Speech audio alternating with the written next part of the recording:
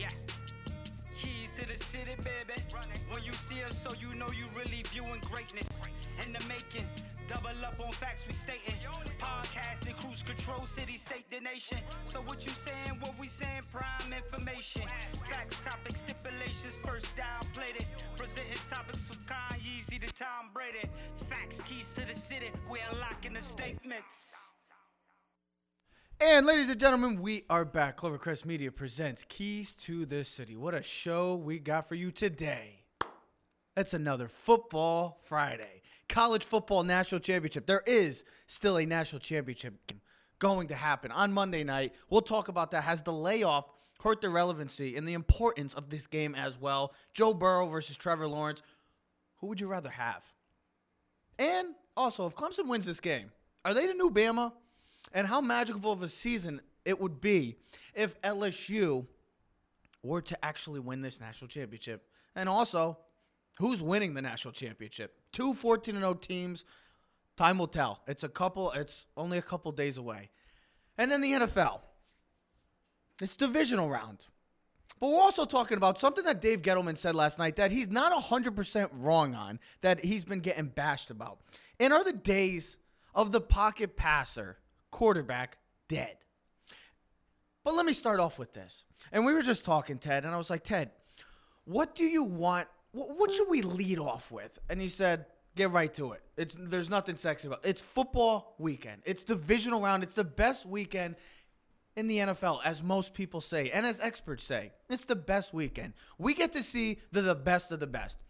With the exception of the Minnesota Vikings winning the game last week, you have the best of the best playing this weekend. This is considered the most exciting Yes. NFL weekend of all of the entire season. The divisional round has always been looked at that because the wild card teams, they're not the teams with the best records. They're the teams that just barely got in usually, and then the two other teams are the division leaders. Yes. But the two best teams of each conference is going to be having the home games. Mm-hmm. They're going to be the leaders of the pack. Yep. And usually you're going to get the 4 best teams. Now, like you said, with the exception of the New Orleans Saints, I think you have the 4 best teams in each conference playing this weekend. And you think about the talent. Everybody, and you said it. Tennessee was the better team than New England the last weekend. Absolutely. So they're in it for a reason. They're not there because of a fluke performance. They're there because they run the football. And like I said, we'll talk about that later on in the show. We'll discuss why running the football is maybe the major key ingredient to winning a Super Bowl. But we always talk about this, ladies and gentlemen. This is a quarterback-driven league, right? This is what you start your franchise with, right? It's the most important position in maybe all the sports, right? Okay. So we look at all the matchups. You look at the AFC. You look at the NFC. The AFC, there's 3 great young rising stars in this league. And Patrick Mahomes, Lamar Jackson, and Deshaun Watson. And then you got the rejuvenance of a new career. The rejuvenated career of Ryan Tannehill. Are you making words up right now? I am, because there is people that make up words in this world. It just happens. It seems it to me. Maybe even across from you. But the Ryan Tannehill story, an amazing story. And then you look at the NFC. You got 2 unknowns. You got 2 question marks. Kirk Cousins and Jimmy G. And then you got the 2 Hall of Famers, and Aaron Rodgers and Russell Wilson. So that's how we're going to start with it in the NFC. And it's very simple. And I'm not going to talk about the comparisons with the quarterback in the AFC because, well, let's be honest. You're taking Lamar Jackson over Ryan Tannehill, and most people would say they're taking Patrick Mahomes over Deshaun Watson. So this question was mainly about the NFC. And we'll also talk about as well quarterbacks. Who do you trust more?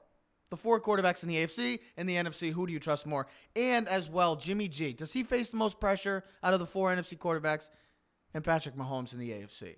But like I said, the NFC, you have 2 evenly matchups, 2 evenly matched teams, and you have 2 quarterbacks or 4 quarterbacks that are in the same plethora of talk, of discussion.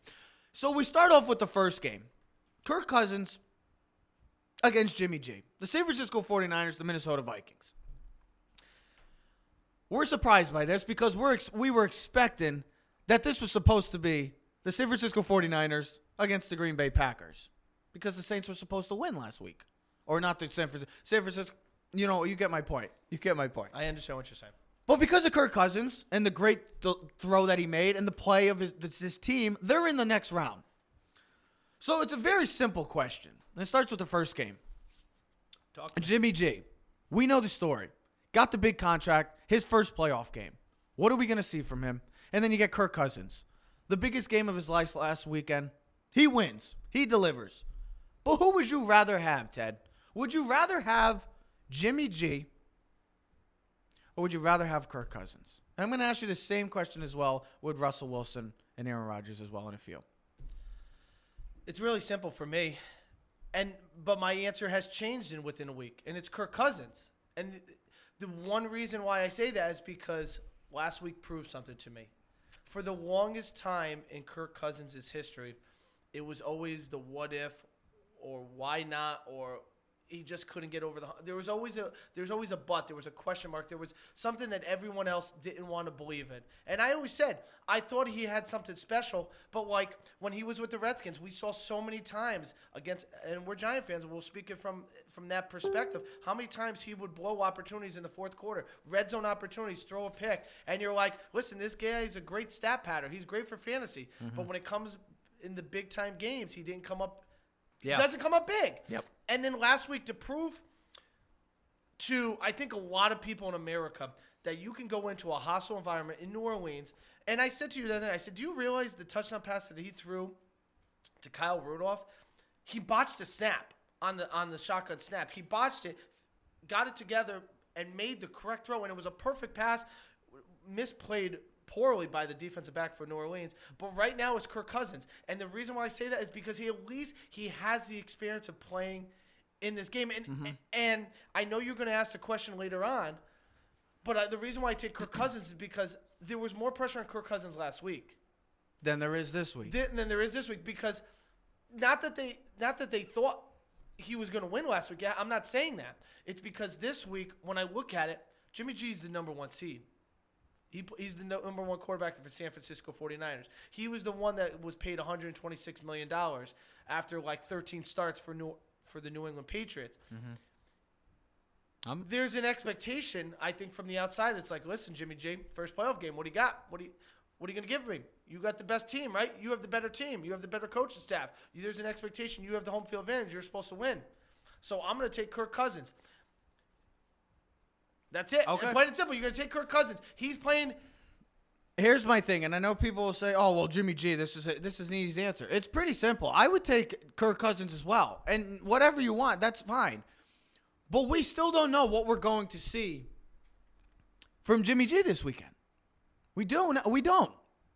He's played great this year. Don't get me wrong. That was one of the big questions coming into this year. Was what was Jimmy G going to do, and how was he going to bounce back from the torn ACL injury? Well, he's played well. He played at times great. But now it's crunch time.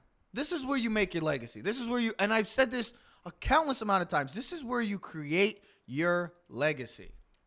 And it's in the playoffs. You could do whatever you want in the regular season. But it comes down to legacy in the playoffs. You want to win a championship, you have to be great. There's a reason why Joe Flacco will always be in the history books. There's a reason why Eli Manning will always be in the history books as a Super Bowl winner, because they were great when mattered most. And these quarterbacks at the time, during this time right now, are in the same category as those two at that respective time. Flacco and Eli were not great quarterbacks. They were good. They were but there were still question marks. Jimmy G has that question mark. Kirk Cousins had that question mark going in the last week. Now, did anybody expect Minnesota to win last week? I certainly didn't. I thought that was the one game last week that you were easily saying, bam, I'm all in on the Saints. Every other game you're like, I don't know. That was definitely the game that I thought yes, would without have the better question. chance of being the blowout. Without question, most people in the country thought, for football fans specifically, you thought that was the one game without question. But Kirk Cousins went into a hostile environment, and it's one of the toughest places to play in all the NFL. Seattle and New Orleans, without question, the two hardest places to play in the NFL. And Kirk Cousins made the throw of his life to Adam Thielen. And he played just great enough to win. And that's what it comes down to. You have to play great in those moments. He played great when it mattered most. When his team needed him. Unlike past situations, when his team needed him, he failed. But last weekend, when his team needed him at most, he delivered. He made the throw of his life, and then he made probably the second throw of his life to win the game, the walk-off touchdown to win the game. I know Jimmy G had a better year this year. The team had a better year. But what I'm talking about is who would you rather have for this game? I take Kirk Cousins because he did it finally. That's he won that's so surprising that you would say that. And I'm not a Kirk Cousins believer. And I've been one of the main people. You're not wrong. You're not wrong by whoever you select. Because Kirk Cousins had great numbers this year. If you look at his numbers statistically since week 5, he's been a top 5 quarterback. Yep. Now I know everyone's going to give me an argument on all these other analytical things. That's fine. And that's okay. Fine. I understand. Everybody has an opinion. It's all right. We had a debate with Uncle Jerry last night about just certain things with regards to Hall of Famers and is it winning? Is it championship rings? What's your value? Because everyone looks at it a different way. Jimmy G has played exceptionally well this year. Yes. He has. But he's never played in a playoff game. I need to see it. And that's what it comes down to. Kirk Cousins finally delivered when needed to. And he did it last week. I know, look, it's only one game, but it was a game that nobody gave them a chance. With the exception of the state of Minnesota, nobody was giving the Minnesota Vikings a chance. They delivered, they won. I'll take Kirk Cousins, and that's saying a lot from a guy that has been anti-Cousins. And every time we discuss Kirk Cousins, I've been the one. You've given him more credit than I do. Now, I bash him more. I want to say something else to the reason why I chose Kirk Cousins, because I know some people think I'm wrong. When I look at these two teams, I look at mirror images of each other. They are mirror images. Jimmy G is Kirk Cousins. They are. Jimmy G is just a younger Kirk Cousins that hasn't proved it yet. These both teams have great offensive lines. These teams both have great running games. Look at these two teams. The Vikings run the ball the second most amount for attempts, only behind the Baltimore Ravens, and we know that. The Baltimore Ravens are far and ahead of everyone in rushing this year by yards, more than 1,000 yards than anyone else. But they run the football. And I sent you with something the other day. 8 of the top rushing teams in the NFL during the regular season. And I want to get into that in a little. I don't want to get into that discussion. So when I look at these teams, they're mirror images. Yeah. They play great defenses. They both have probably the 2 best defenses in the NFL, talent-wise. You look at the Vikings. They have pass rushers from inside and out.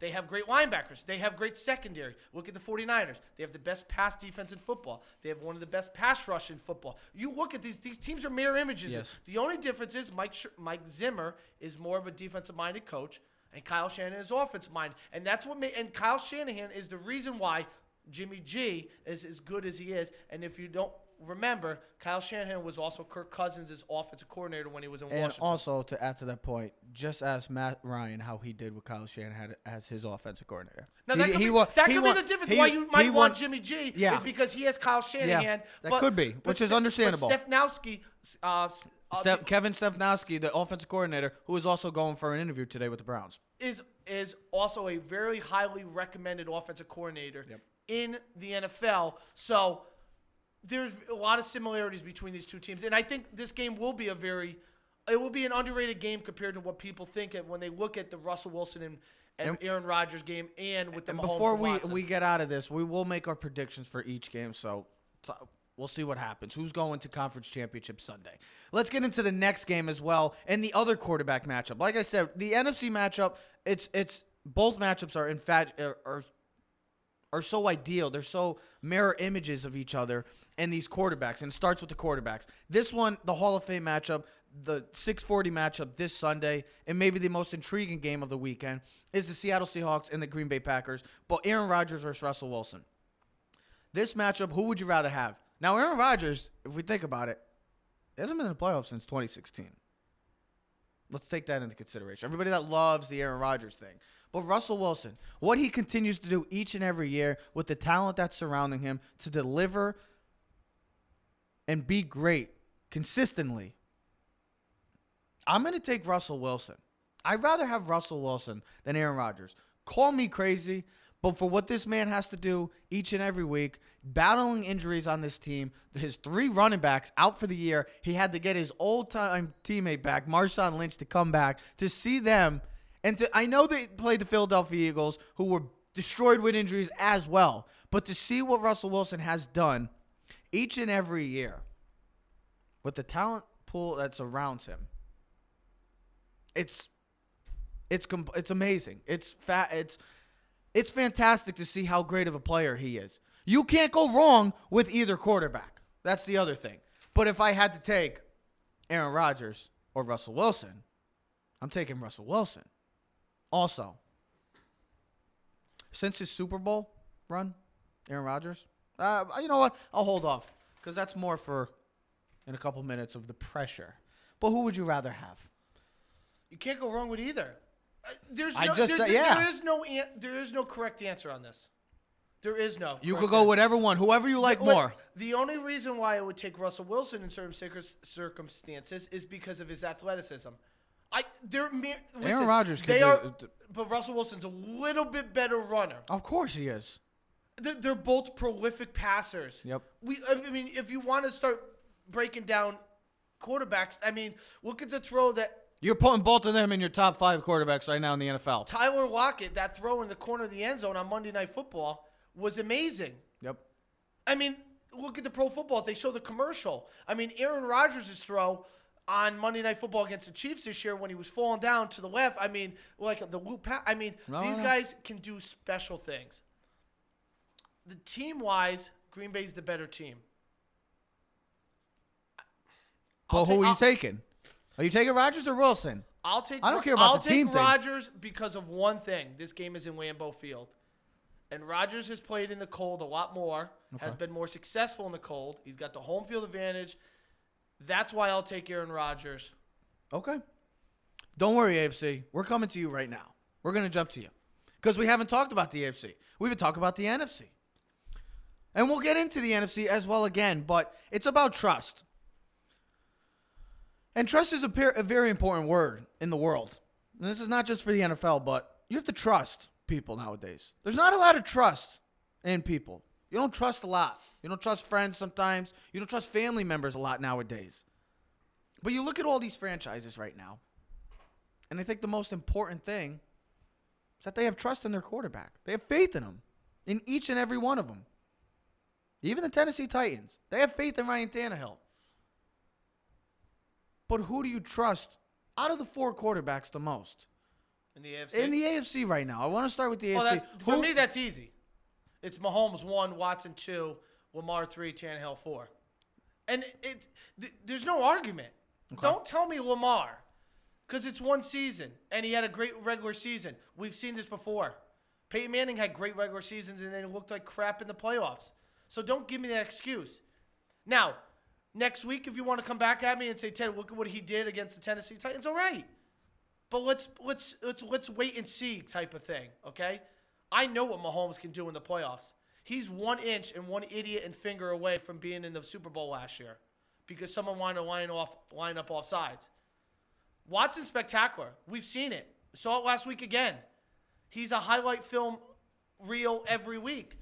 The team his supporting cast is not that great. It's him, DeAndre Hopkins, and J.J. Watt, and everyone else. There was no reason for them to be in that game last week except for Deshaun Watson. So if I'm going to rank them, I'm going to rank Mahomes first because I think he is, if not the best quarterback in the entire NFL. I think talent-wise he's the best quarterback in the league, and I think if he just can win these games and get to the Super Bowl, he will prove that he is the best quarterback in the NFL. Okay. I think I saw what Deshaun Watson did last week when they were down last week. He is a proven commodity. I've seen it. I saw it against Alabama in the national championship game. I've seen it in big games. I don't have to use stats and Pro Football Focus. I look in my eyes. I play the game of football. From my perspective, I know what I'm looking at. You can disagree with me. That's fine. That's why this is what makes sports so incredible because everyone has their own opinion on how they feel about things. Exactly. Lamar Jackson, he's been the best quarterback this season. Question of doubt. There's not an argument there. Anybody that says otherwise is not watching the same product. He threw for 36 passing touchdowns, and he ran for over 1,200 yards. Yep. Okay, it was video game-esque. He was the best quarterback in football this season. Not saying he's the best right now. He had the best season. No, we got to see what it does. And then Tannehill, listen, he had a great regular season to finish off the end of the season, okay? Yep. He was a top 5 quarterback statistically at the end of the season. Completion percentage, yards per attempt, every number that you want to go by. Go look at the numbers. But last week, they didn't win the game because of him. They won it because Derrick Henry was the best player on the football field, and they could not stop him. So that's why he is 4th. Okay. Me personally, I know this is going to come a bit of a surprise. If I had to do my trust rating, Deshaun Watson would be my number 1. Because like you just said, Ted, we are football players. We've played it. We've been around the game. Now, I haven't played in the NFL. Sorry. We've been around the game forever. And it's been through our family, and it's been in our family forever. It's in our blood. Our father coached for 27 years. I played from when I was 8 till I was 22. I didn't play. Look, I also coached. Look, and then I also now officiate. So I've seen the game from all three sides. I commentate. I played. I commentate. Now I don't ref. But that's another story. But it doesn't mean we're always right. It doesn't. But I get a good eye from seeing great football players. That's why when I said a month or so ago, I'm not surprised at what Lamar Jackson has done. I'm not surprised at what Christian McCaffrey has done because they're great football players. I would pick Deshaun Watson because he's been in moments like this. I know that this team is probably not going to win because they are just a Deshaun Watson-based team and nobody else, it seems like, is around. Okay? I'm not saying he's the best out of the 4 either, but I'm saying that I trust him the most. And let's get that difference, okay? Because I know people are going to jump down my throat and say, oh, come on, Mahomes is the greatest quarterback since sliced bread. That's great. I get the point. But I'm saying that Deshaun Watson, if I had to trust a person, because he's been in situations like that. Mahomes has delivered last year too, but I need to see more of it. And it comes down to that. Lamar would be my 3rd, and I love Lamar Jackson. Did you say you were taking Watson 1? Yes. Oh, I'm not surprised, man. But I know other people will be oh, you're out of your damn mind. Can I say something? No, I'm not. They did this because I've seen it. I've seen it for years. I've seen it since college. Dan Graziano was on NFL Live the other day, and they did something similar to this. And they said rank the 4 AFC quarterbacks. And he had Deshaun Watson number 1. Yeah. Because it's not crazy to put Deshaun as number 1. Because maybe if Deshaun Watson's playing in Baltimore, maybe if Deshaun Watson is if in he's Kansas playing in City, Baltimore, or is in Kansas City with Andy Reid and Tyreek Hill and Travis Kelce and the offensive line and the running backs, we might have a different perspective. Okay? You can only be as good as you can be with the surrounding cast. Now think about it. What would Houston be without Deshaun Watson? They would be a top 5 pick. I'll make this thing. When Matt Moore had a substitute for Patrick Mahomes for the injury against the Green Bay. Now, I know they lost, but they were not that bad. If you watch the game, it wasn't like they got just puts them on another stratosphere. He puts them in a whole nother level. Yeah. So I think Kansas City would still be a 7-8 win team. Houston without Deshaun Watson's a 3 to 4 win team. So that's a 4-game difference. That's a fact. Now, I think if Mahomes was in the Texans, they would be just as good as what Deshaun Watson. But I'm just saying, when you're with Patrick Mahomes and you're surrounded by the talent, when you got Hardman and Tyreek Hill and Travis Kelce and LaShawn McCoy and Damian Williams and Andy Reid as your play caller and Eric Bieniemy as your offensive coordinator. I mean, you're talking about outstanding talent and personnel as well. And as a puzzle pieces, it all fits great.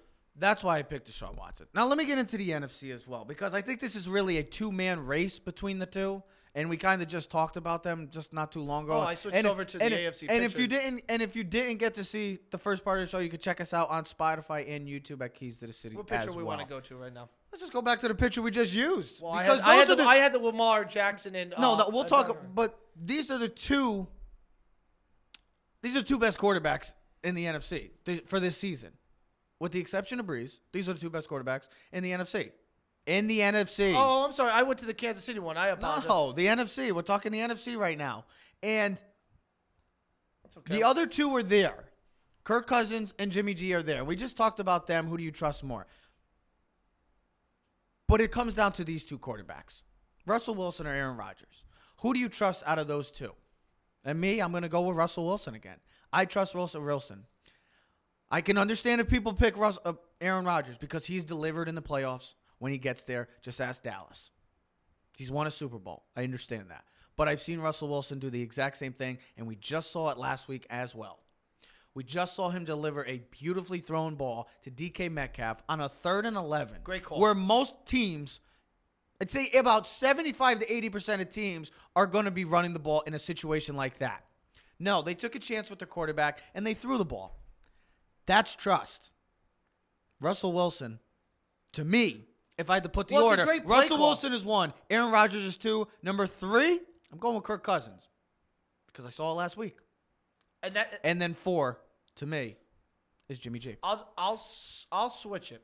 I'll take Rodgers because so kind of like what you just did with the Rodgers. Okay. And I'll take Rodgers 1. I'll take Russell 2. And and people are gonna look at that's a slight to Russell Wilson. It's not, because if I could put them both to 1, I would, and I'd skip 2 and you could do 1A, 1B. I would go 1-1 and then 3 and 4. Now. We were going to find an answer this weekend at 4:35 on Saturday afternoon for the Jimmy G Kirk Cousins thing. Now, if Jimmy G's offensive line gets terrorized like it did that last Sunday night football game against Green Bay, the second to last week, the Green Bay game where Green Bay, I told you, you're like, Kirk Cousins stinks tonight. I'm like, listen. Oh, the Monday night game? He was horrible. Yeah. And I know someone's going to correct me on it. If he's getting killed because Nick Bosa and D Ford and Eric Armstead, DeForest all Buckner, those guys on Solomon Thomas on the 49ers now, which are now healthy, are destroying the Minnesota Vikings offensive line.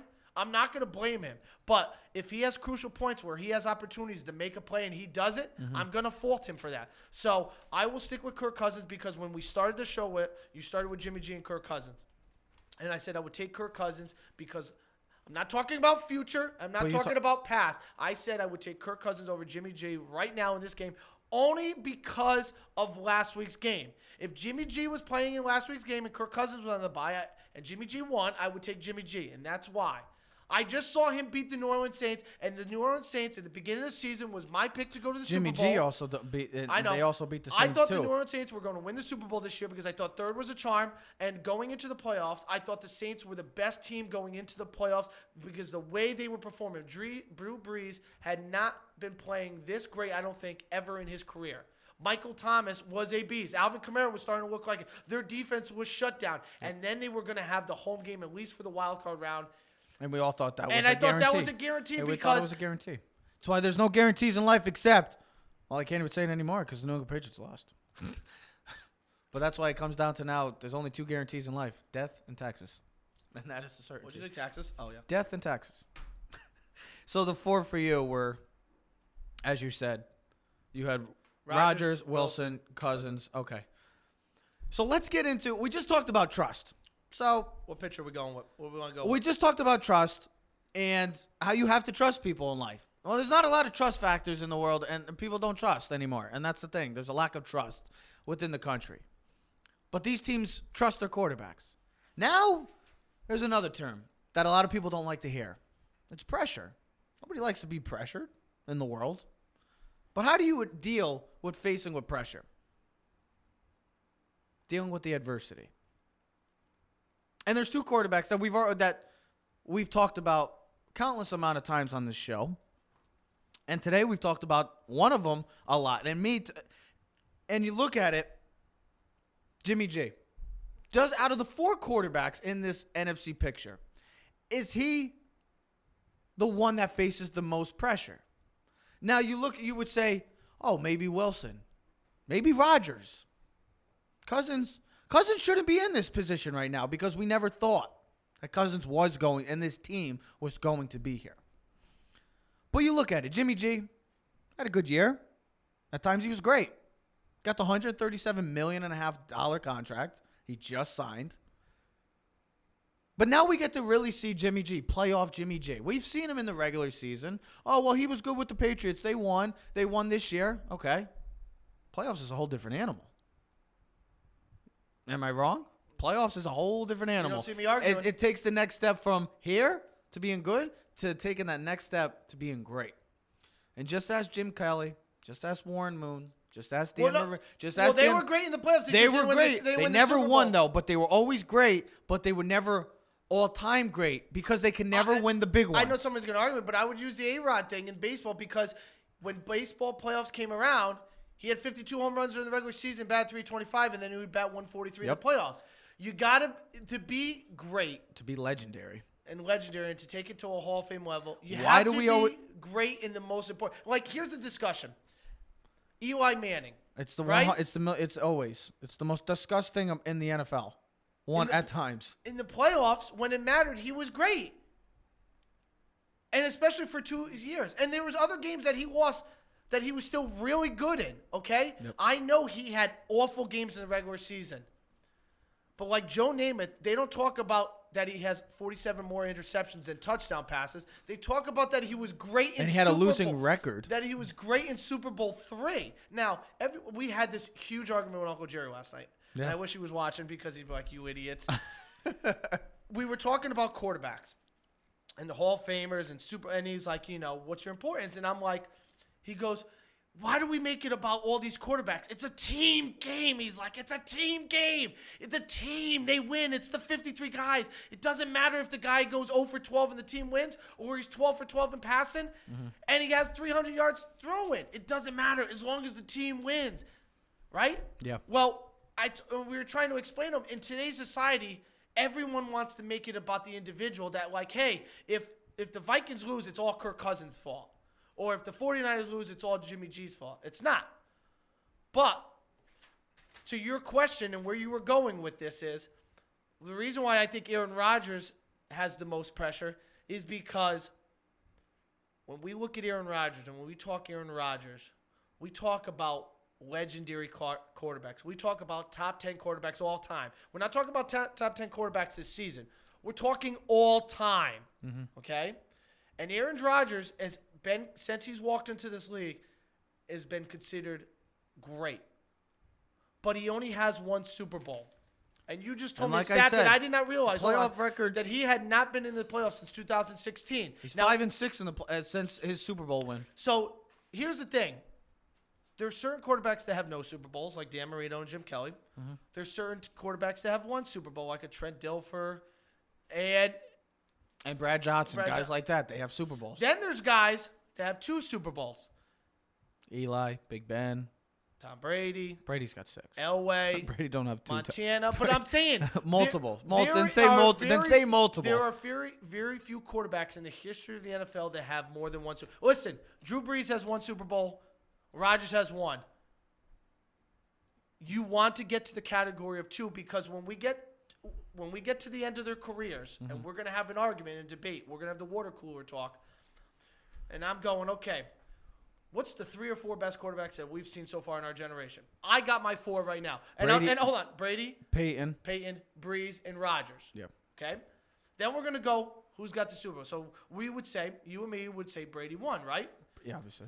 We would probably Peyton say would be Peyton 2. 2, and then Rodgers and Breeze is up Rodgers for and debate. Breeze up Still. for debate. Yep. Now, we were hoping Breeze won one because now that puts him in a different tier and category. Okay. Now, if Rodgers can win it this year, because I think it's all set up for him, the Saints are out. So he's got an easier matchup than what he would have been facing. Does he? They play the San Francisco 49ers. If they do win this week, they did play the San Francisco 49ers this year and did get destroyed 37-8.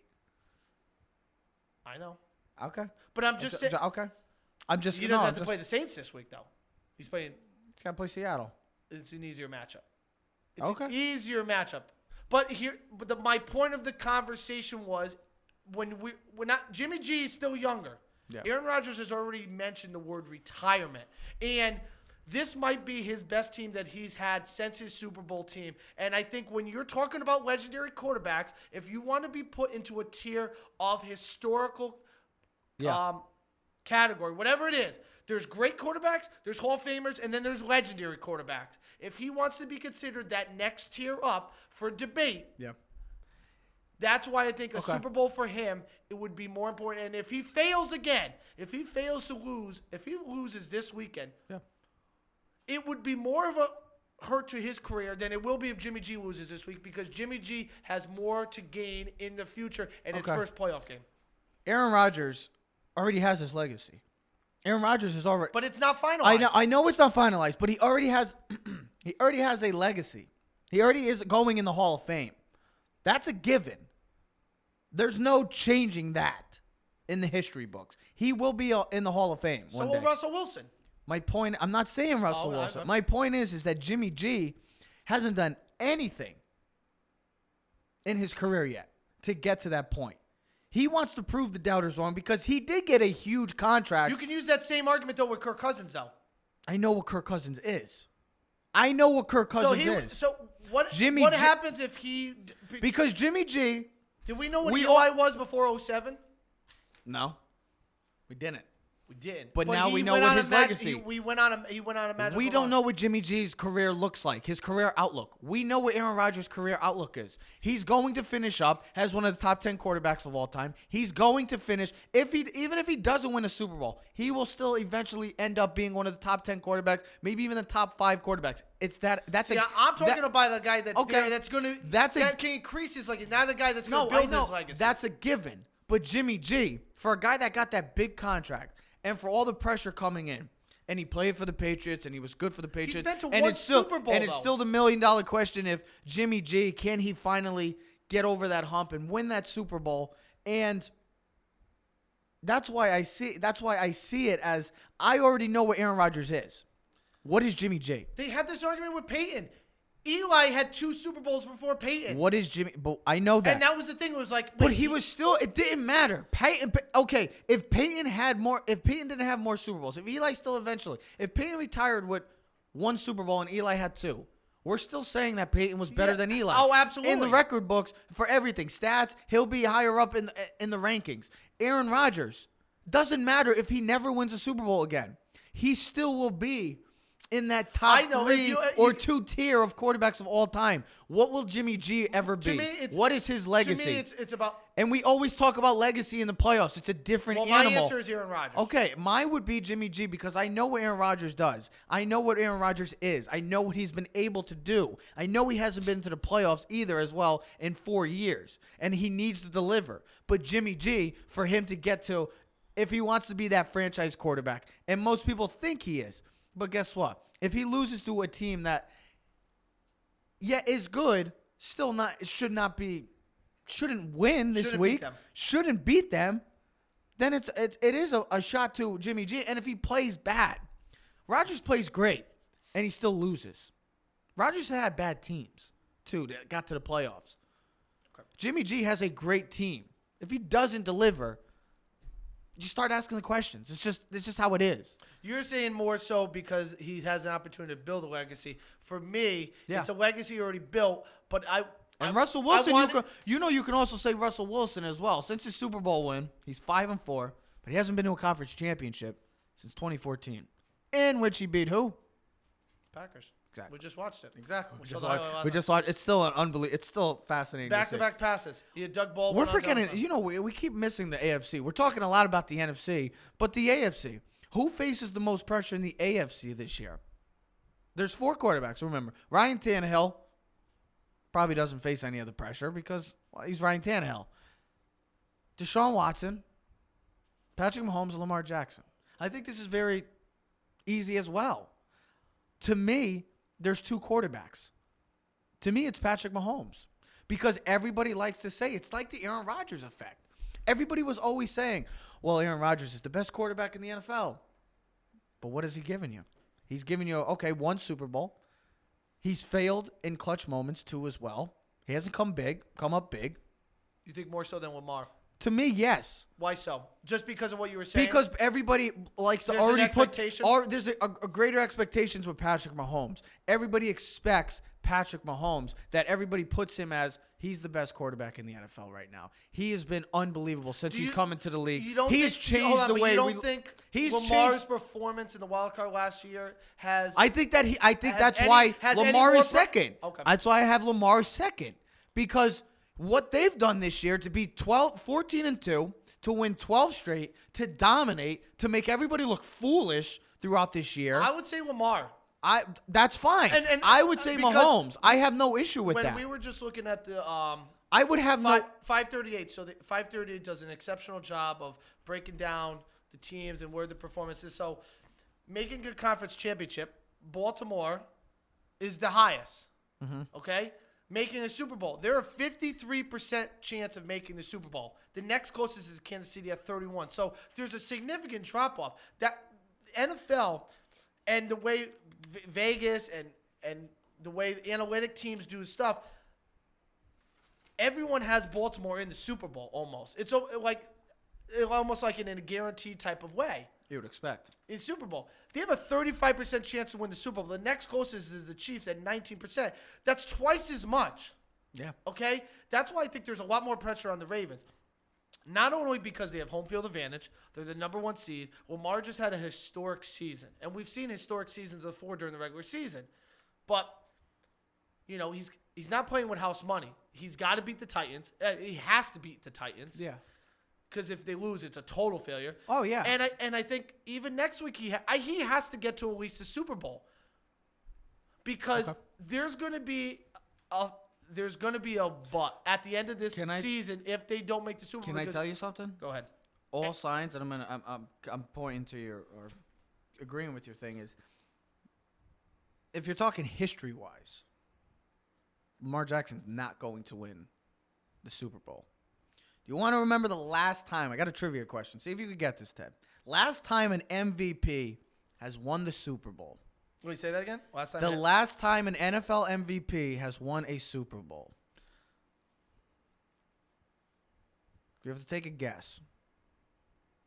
Don't take too long. Was it in the 2000s or just can you give me 90s or 2000s? It wasn't in the 2000s.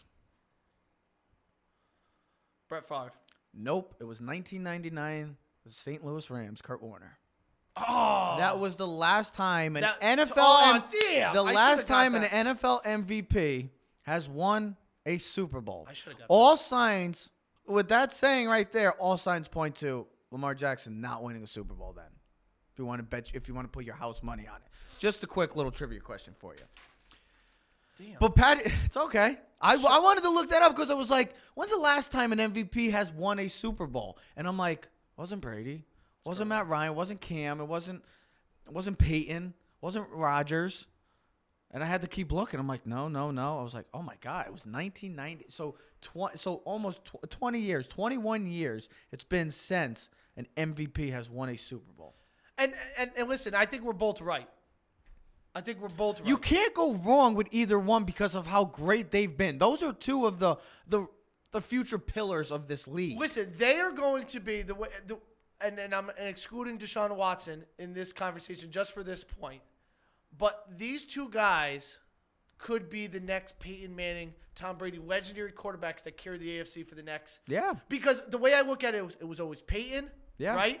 Peyton and Brady, and then there was Roethlisberger or Rivers. Roethlisberger could be like Roethlisberger is like the Deshaun Watson. Could be the Deshaun Watson. Could be that third guy that never seems to get the credit he deserves. Yeah. But statistically wise, winning wise, team wise, franchise wise, he's right with those guys. Exactly. I mean, you can't go wrong with either one of those, just like the NFC. And we've always talked about how this league is a driven league and this is a passing league. And Dave Gettleman last night, I looked at a quick 30-second clip of what Dave Gettleman was saying about running the football. And everybody bashed him and saying, like, he's out of touch with reality. And I don't think he's really wrong if you really look at it. If you really think about it, is running the football the main ingredient to winning a Super Bowl? And everybody wants to say, oh, this is a passing league. I get that. But it's a passing league. Are you stealing my stat thing or video that I sent you the other day? No, it's a passing league in the it's a passing league in the regular season. Yep. But when it comes down to the playoff time, it's about defense and running the football. And if you don't think so, just look at the previous winners in the Super Bowl. The Patriots, the Eagles, they ran the football. Even when the Patriots won again, the Denver Broncos didn't have good, but they had great defense, and they ran the football. The New York Giants, when they won. And here's the other thing. There was the last team you could say that didn't really win running the football was Aaron Rodgers' Super Bowl year because he was on another level. Yes. Other than that, you can name off the teams. Running the football is the main ingredient. And if you don't want to, don't believe me, okay. That's fine. Just hold on. No. Just look at the Tennessee Titans and the Minnesota Vikings and why they're playing, and teams like the Saints and the Patriots are not. And why the New England Patriots had such a miserable season and an unpatriot-like season. So, to back your point. I have the stats. I know, but I have the stats. Before you put the stats. See, I'm a stat guy now. Yeah, you've copied me. I've copied you. So, this was said on a show the other day, and I sent you the video, and I'm like, this is perfect because we're going to use this on the show. It was 7 teams. I counted 7 teams. 7? He said 8. I have 7 teams. But he said on the show, and guess No, what? that's fine. 8 of the top 10 rushing teams, and I don't have the rankings. It's not like 1 I do. to 8. Hold on. I do. 8 of the top 10 rushing teams in the NFL this year Yep. made the playoffs. So that's a significant thing when it comes down to playoff time because can you run the football and can you stop the run? Because if you think, and I always relate this because I'm a Giant fan. When the Giants won their 2 Super Bowls, they had a 1-2 punch and they ran the football and they were able to stop the run and their quarterback made When the Patriots win the Super Bowl, they win because of great defense. Listen, and they have Brady Brady. threw for over 500 yards against Philly and they still couldn't win because they couldn't stop the run. When they had their great offensive season, they lost to a team named the New York Giants. The Pittsburgh Steelers. Want to know when the Pittsburgh Steelers were really, really great? Because they ran the football. And I'll do you one better with the whole stat thing. I marked down all the 7 teams and still the playoffs. Or 8 teams, I should say. My fault. 7 of them are in the top 15. Baltimore's number 1. San Fran's number 2. Tennessee's number 3. Seattle's number 4. Minnesota's number 6. Houston's number 9. That's 6 in the top 10. Green Bay's 15. And then the Kansas City Chiefs are all the way to 23. You want to talk about stats, everybody. You want to say, oh, the stats prove the stats prove it. What's your point? What's your reason now? Everybody wants to say this is always a passing league. I get that. Passing is good during the regular season, I get but when that. you get to the playoffs, when season, it's cold, yep. it's rainy, Yep. and teams, listen, it's just like Yes, because you have to change your game plan. Russell Wilson and the Green Bay and the Seattle Seahawks have to change their game plan at times now. And maybe this week they might have to. Because guess what? It's going to be cold. It may be having some precipitation in Lambeau. The Houston Texans, they'll have to be able to run the football. To be successful this weekend for the Houston Texans, they're going to have to run the football. those 2 teams are the weakest teams in the playoffs right now running the football, the Texans and the Chiefs. And there might be there's going to be cold weather at Arrowhead. There might be There snow. may be some precipitation as well there. So you're going to have to run the football. The Tennessee Titans, the reason they're playing on Saturday night and they're not home is because they gave their 230-pound or 240-pound back the ball 34 times for 185 yards and dominated the New England Patriots. Ran the football. The Minnesota Vikings. Kirk Cousins, yes, made an unbelievable throw. But the Minnesota Vikings are in the NFC divisional round, and the Saints are home.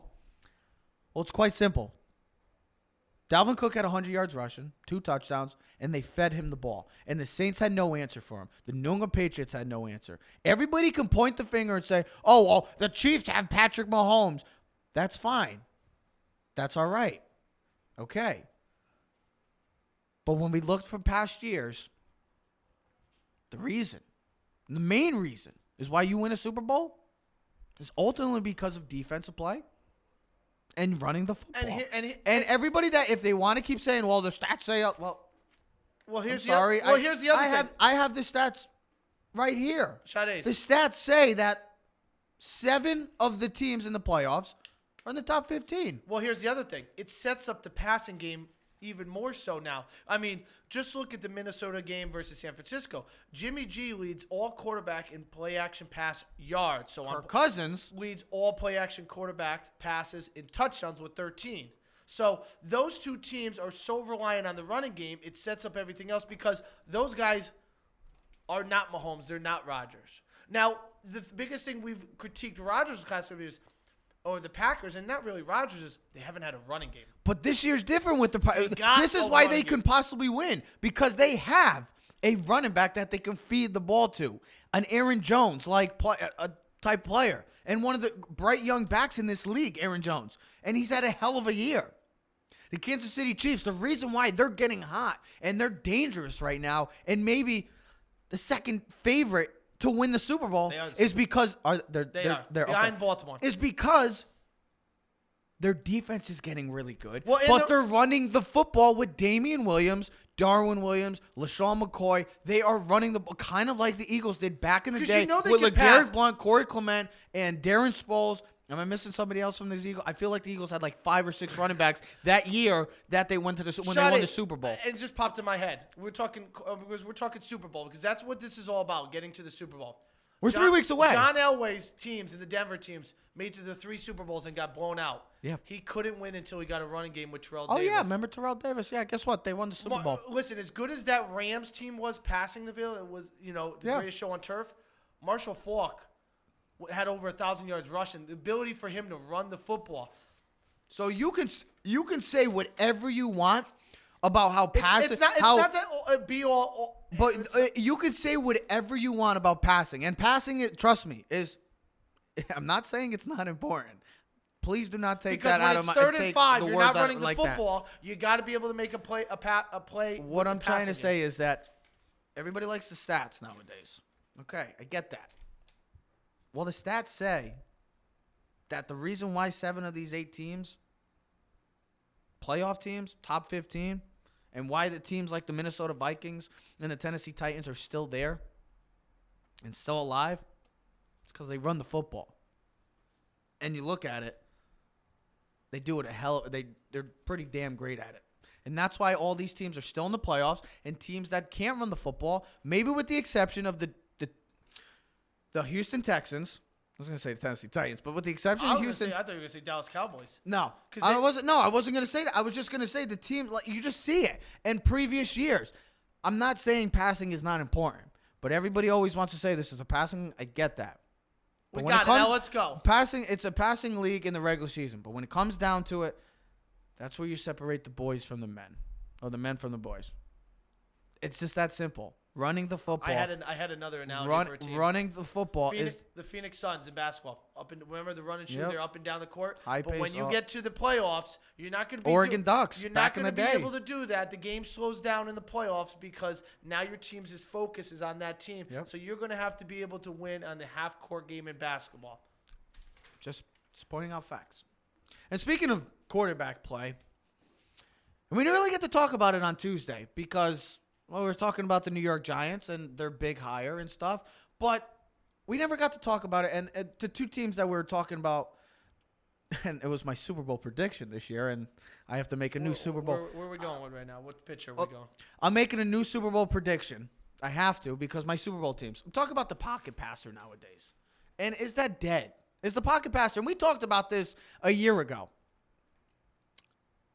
Would you rather have the dual threat or the pocket passer? And now you're starting to see the game change. And I know why people want to say that the offensive line's not important. It is important. But when you do have a quarterback that could move in the pocket and extend plays, Makes your offense a lot better. makes your offense a lot better. So I wrote down a couple of quarterbacks of the pocket passer age. The current quarterbacks that are still, you would consider pocket passers. Okay. Drew Brees.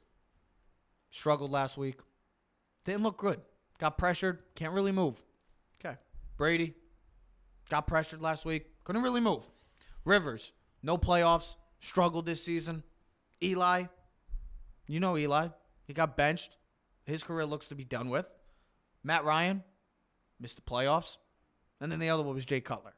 Those are all the quarterbacks right now that are that you would describe yourself. Cutler. Yeah. Those were only the pocket passers that are still kind of that are still in the NFL. Jay Cutler's not in the NFL. He's a free agent, but he's still. If you wanted to put pocket passers, Yeah, you didn't go through every single thing because you could have been like Fitzpatrick, but he shows some athleticism. my But point is, a pocket passer Explain is what you- a so- pocket passer quarterback is a guy that just stays in the pocket. He does not move. He's pretty much a statue. You know who's that? Can I tell you who's that right there? You forgot one, and he's in the playoffs still. Kirk Cousins. He's a pocket passer. Kirk Cousins, with the exception He of has Kirk a Cousins. total of okay, 64 but yards. is the pocket okay? So you just gave me one, and you could probably put Jimmy G maybe in that category. But- Yeah. Okay. So that's 2 of the 8 quarterbacks. So is the pocket passer quarterback dead? And we didn't really talk about it last week with the Breeze and the Brady losses. I think here's the thing. It depends on how your team is built. And I'm going to make this really simple. You can have a pocket passer quarterback, but your offensive line better be a top 10 or better be a very good offensive line blocking passing-wise. Okay? Because if you have the Houston Texans offensive line who can't block anyone, you better have a quarterback like Deshaun Watson who can make plays with. Okay? You don't need Lamar Jackson. There is no Lamar Jackson. There's never Lamar. been Lamar Jackson. And Michael Vick is not. The Mahomes, Aaron Rodgers athleticism is a realistic thing. Daniel Jones is a realistic thing. It's like the poor man's. It's like Big Ben is another thing that you don't have to be able. You don't have to run a 4.4. You don't have to be great athletic. Not everyone's going to be even Russell Wilson, but you have to be able to move enough in the pocket for rollouts, play action passes, and perfect example, Joe Burrow, and when we're going to talk about it next, his ability to move in the pocket and extend plays is greatly needed because when your offensive line can't hold up. You need to be able to move because you're a sitting duck. Tom Brady is a sitting duck there. We know that we've talked about this for years. If you get pressure up the middle against Brady, you can own the Patriots because his best attribute is moving up in the pocket, stepping up, and making the throw. You want him to go left and right. Now, with Deshaun Watson, Mahomes, and Lamar, you don't want these guys out of the pocket. You almost want them in the pocket. It's not. Where would you categorize yourself? Would you consider yourself would you put yourself as a guy I would consider myself a dual threat quarterback. And here's the other thing. People have to realize this. If you don't watch college football, the college football game is leading that way, okay? Yeah. It's spread offense. It's movement with the quarterbacks. They're putting more athletes at the quarterback position. You're not seeing the typical prototype quarterback. Even the two quarterbacks that we're going to talk about in the national championship right after in the next segment both have athleticism. They're not pocket passers, which they are because they probably would be prototypically. Yep. But look at what Trevor Lawrence did last week against Ohio State. Didn't know he had it. 64-yard touchdown run down the sideline. Did not know he had that. Breaks my heart. Joe Burrow. I've watched him. Crucial moments. The Alabama game. The Georgia play. Coming across the field and throwing remember it the to Alabama Justin Jefferson game? and it was the third down quarterback throw up the middle, and they go, "That's going to be his Heisman." Is that going to be his Heisman moment? It doesn't have to be exceptional, but it has to be just enough to help your offensive line because you have to have a strong offensive line if you have a pocket passer. What would you put me there? Would you put me as I'm a dual threat? You're not a quarterback. Can you give me if you had to? Am I a dual threat? Am I a statue or am I dual threat? You're a statue. Oh, come on. I'm moving in the pocket, man. Yeah, you're moving, but I don't know Come where on. you're going. NCAA football, I was the greatest quarterback ever. I was the best. I just think that you're going to see more and more in the future quarterbacks with more athleticism. Yeah. And because that's the way the name of the game and the is.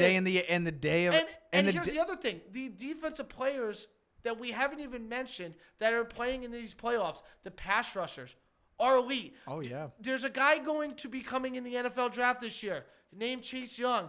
He has exceptional talent and speed. Now, most quarterbacks are not going to be able to run away from him, but when he gets pressure, you're going to have to be able to move. You have to have enough athleticism. With the way the game is changing in today's day and age, this is what it's going to be. And players we'll always appreciate the quarterbacks like Breeze, Brady, Peyton, Eli, even Matt Ryan, guys like that. We'll always be greatly appreciated of those players and what they've been able to do on the field and display their greatness. But in today's day, just like everything happens, changes, the world changes, and we're always moving to bigger and better things, and you're hoping to become more advanced, and that's what it's become. The NFL is changing that way in the sense of the pocket passer is on the verge of being Jimmy G and Kirk Cousins are pocket passers. It's almost on the verge they're pocket passers. It's almost on the verge of being almost extinct because Breeze and Brady are going to retire soon. Eli and Rivers are going to be gone, and even Big Ben as well. And then you're going to have Cousins and Jimmy G. I know, but here's the thing. You don't have that many quarterbacks, so to see that, it's kind of sad. But just like you said, Ted, that's the movement of the NFL now. Here's the thing: when we talk pocket and dual threat, everyone's going to have this argument. They're like, "Well, Aaron Rodgers is a pocket passer quarterback." Yep. Yeah, but in his earlier years, his ability to move with his legs, and he still got it. There's a lot of times I've seen him throughout the years on 3rd and 5, 3rd and 6, scramble and then slide and pick up a first down. He had the athleticism. I'm not saying they have to be Russell Wilson and Lamar Jackson, but sorry, Jimmy G and Kirk Cousins don't have that athleticism. They're pocket passers. No. Tannehill has athleticism. Lamar has Deshaun, Mahomes, Rodgers. And then, of course, the Rodgers-Wilson. The other two games, the two pocket passers left in the game are in the Vikings. In the first game. And they're in the first game. So let's make our prediction. I'm gonna give you. I want to ask you your prediction, let's go by the team by team. Like we have it set up. No, just quick prediction. Why? Who are you picking? We're not gonna go pick by pick. Who's winning and why? We're gonna start with the first game. Do we have the upset? Do we have the Minnesota Vikings continuing the run to the NFC Championship, or does Jimmy G and the San Francisco 49ers prove all the doubters wrong and stay dominant? I was going to say candlestick, but they are not a candlestick anymore. Who's going to the NFC Championship? Will we be going to San Fran for the NFC Championship, or could we be going to Lambeau or CenturyLink Field? I think San Francisco wins. Why? And I Why? say think, but I don't think. Pick it. No, I can say think. Okay. Don't tell me what. So I'm gonna. I think the Minnesota Vikings win, but I think that maybe that San Fran might win too. Just who's gonna win? Come on, pick it. San Francisco, because they're going to be the healthier team. Go into really? Yes. Well, Diggs has been dealing with a flu this week. Thielen just had stitches on his ankle. Yeah. Okay. That sucks, man. That sucks because you want to see a full healthy team. And then also, San Francisco's getting D Ford back. Quan Alexander's coming Alexander. back. They're going to have all their pieces back. Not playing last week is a huge advantage. They had a stat up a couple weeks. Having that bye has been so tremendous in the last 7 years. It's almost been a 75% winning rate of teams with the bye going into the NFC Championship game. That bye is crucial. Yeah. And for the 49ers, who have been dealing with so many defensive injuries, that is... To get everybody coming back at the right time is very important for them. And what do you got for a score? 27-21. Okay. I got the San Francisco 49ers as well. I think the run comes to an end. But if they get to run the football like they did last week, the Minnesota Vikings have a great shot because they are talented. This Minnesota Viking team is a very talented team. I just love what the San Francisco 49ers have built through the draft with their defensive line. And if Jimmy G can play great like he's played in moments this year, then the San Francisco 49ers should take care of business. But this game should be a close one. I feel like everybody's really not giving this game a chance, kind of like last week. Nobody's giving the Vikings a chance, and I understand that. But they did just go into the Superdome or New Orleans and beat a team that we thought was going to be representing the NFC. But I'm going to go with the San Francisco 49ers. They will be hosting the NFC Championship this year. I got a score of 24-21. I'll give you 3 points. Very close game. What's the spreads in this game are ridiculous, though. Like I saw Houston's a 10-point underdog. Or a 9-point underdog. Ravens are a 10-point favorite, and then the NFC games are a little closer. But to see those spreads, damn, there's still no respect in the AFC. Kind of no respect. Well, because of the factor of Lamar and Mahomes being so exceptional. I understand, and it's not a knock on Watson, but the surrounding cast around him is really poor. That's true. So let's get into the AFC matchup tomorrow night. The first AFC matchup. Are the Baltimore Ravens going to continue this impressive winning streak, this dominant winning streak? You look like you're ready to pick. You look like you're going with the upset. I don't know what he's going to do. The Tennessee Titans, you know the story. They go into Foxborough. They pull off the big win. Are they going to be leading? Is Derrick Henry going to lead them to an AFC championship, or does the dream season of the Titans come to an end? I wouldn't consider a dream season, but season ends. The impressive season. The Music City Miracle, the Nashville Banjo, and everything else. Nashville Banjo. It's going back. They're not winning this week. This is the Ravens season. They're winning this game. Did you game. pick the Titans last week? No. Did you pick the I Titans? had them losing by 3 points. So I had them covering the spread, and I know we haven't talked about odds and Vegas stuff this week as we did last week, but I had a closer game. Remember, I had 3 scores of 20-17 last week. You were close. Which I was almost close in every game because that's what a lot of the games were. But it comes to an end this week. Yes, absolutely. Because I think this Do you week, think Mark Ingram? Do you think Ingram's injury plays a huge factor, though? No, I don't. I don't think, because I think they Okay. have enough talented players around. I think the biggest difference is Ryan Tannehill is going to have to make plays this week, and he's not going to be able to. And this Baltimore defense is better than that New England's defense. They will come to attack. That crowd will be fired up. They will hit Derrick Henry in the mouth, and they will continue to, and he won't rush for over 180 yards. He might get 100 yards, but he's going to earn it a lot much more hard so than he did last week. And I just think, listen, I think the Ravens start sluggish because they really haven't played as a unit. They sat out week 17. They sat out last week. So it's almost going to be 3 weeks until Lamar and that offense has been on the field. But I think once the second quarter gets in, and you start getting the rhythm of things, they're going to start flying high. They're going to start rolling. Earl Thomas, that defense, Marlon Humphrey, they got so many pieces on that defense. What do you got for a score? I think they win big. Okay. I think they win 31-17. I think this is going to be a closer game as well because I think that the Titans have an alpha of their own. And it's not their quarterback. It's their running back. It's their guy they can lead on. I know what the Baltimore Ravens are. They're a juggernaut. They have the best player in the NFL this season. They have a dominant run game. Their defense has been nasty this year. They hit you. They don't make your day at the office fun. It's not. They just don't. They got great coaching. They got the experience coaching as well. I love the Baltimore Ravens. I want them to go to the Super Bowl.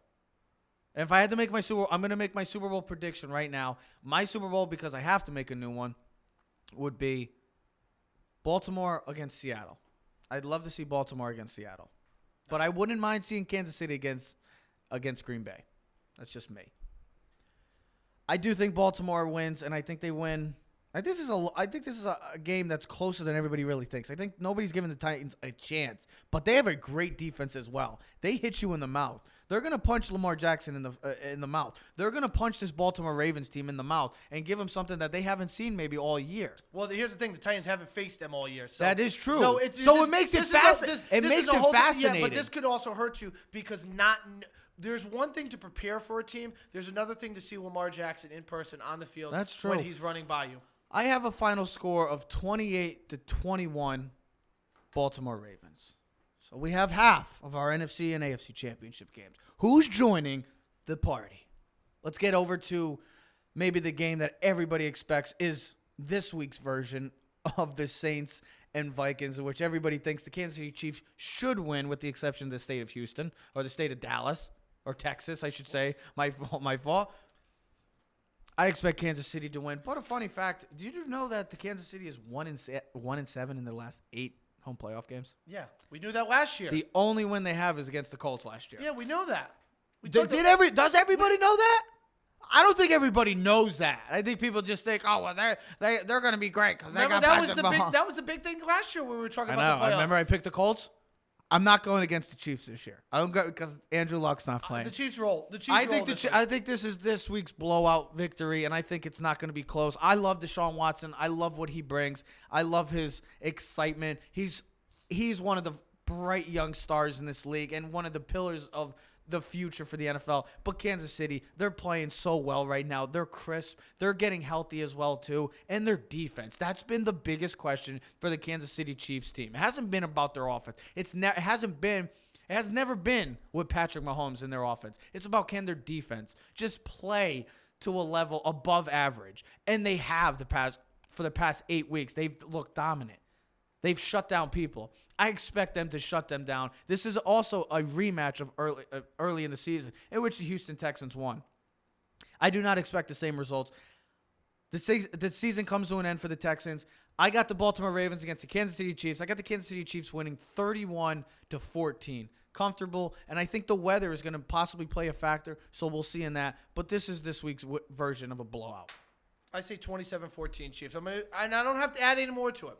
Okay. Because these two teams, I think the Chiefs and the Ravens are the two best teams that are in the AFC. They've been all year. It was just a matter of the Chiefs getting healthy and Mahomes getting back to where he was. You said it right. I think that was the biggest question. Has been vastly improved this season with Steve Spagnuolo. Their biggest change is when they moved Tyrann Mathieu up closer to the line of scrimmage, where he is able to help in the slot, play defense against the run, blitzing, all types of packages. He's been an MVP caliber player defensively, Tyrann Mathieu, since he's made that move when Spags moved him up.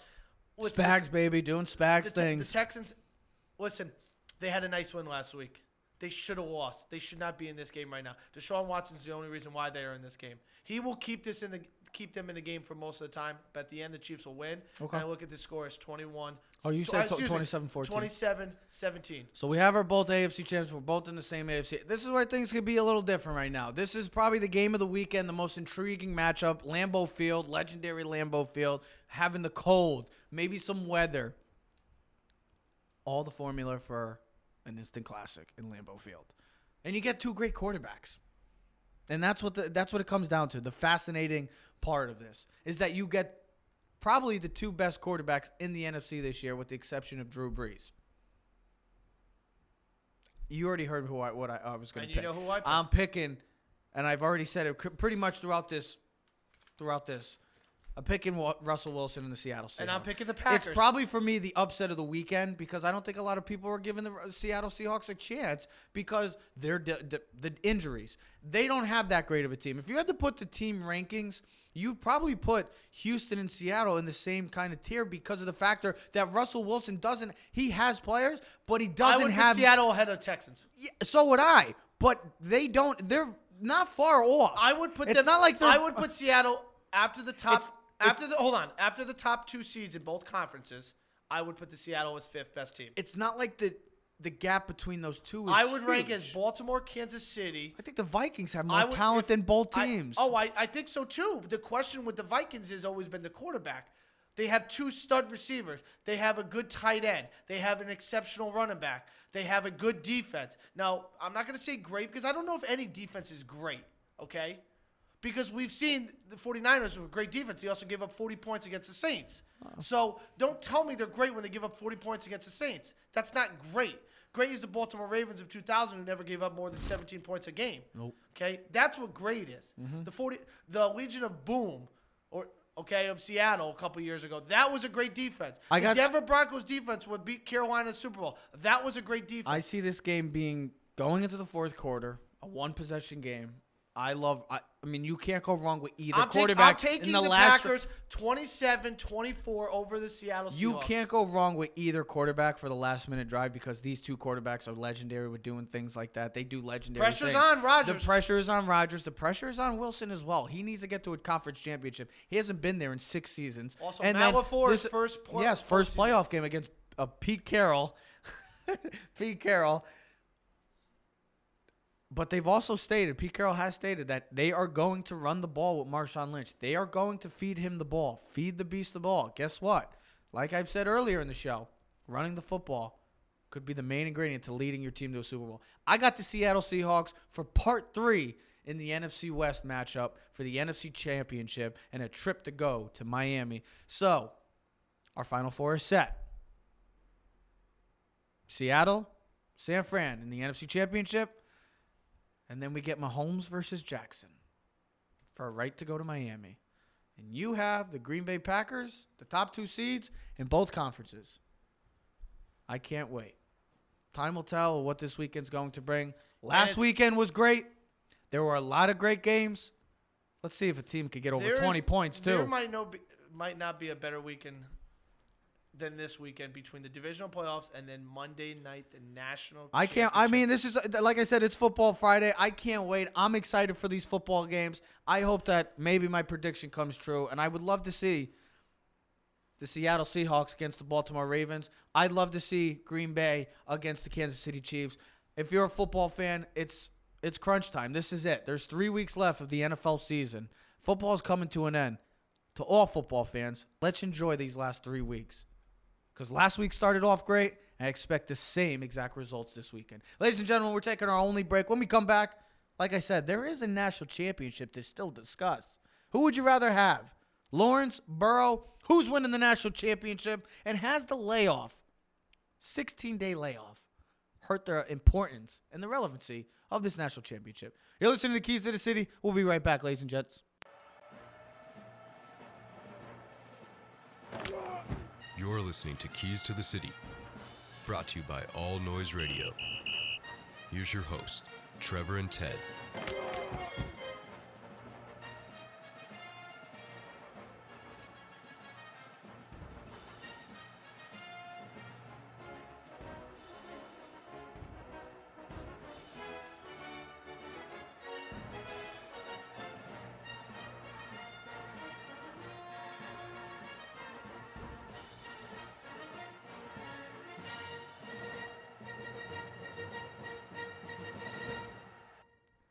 And ladies and gentlemen, we are back. Clovercrest Media presents Keys to the City. Yes, like I've said, there is still a national championship to discuss. It's been it seems like an eternity.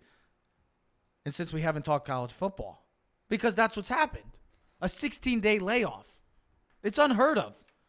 It's unthinkable. It's unspeakable. To think that we're about to go through 2 weekends of the NFL playoffs and still not have a national champion in college football is remarkable. But has it hurt the layoff?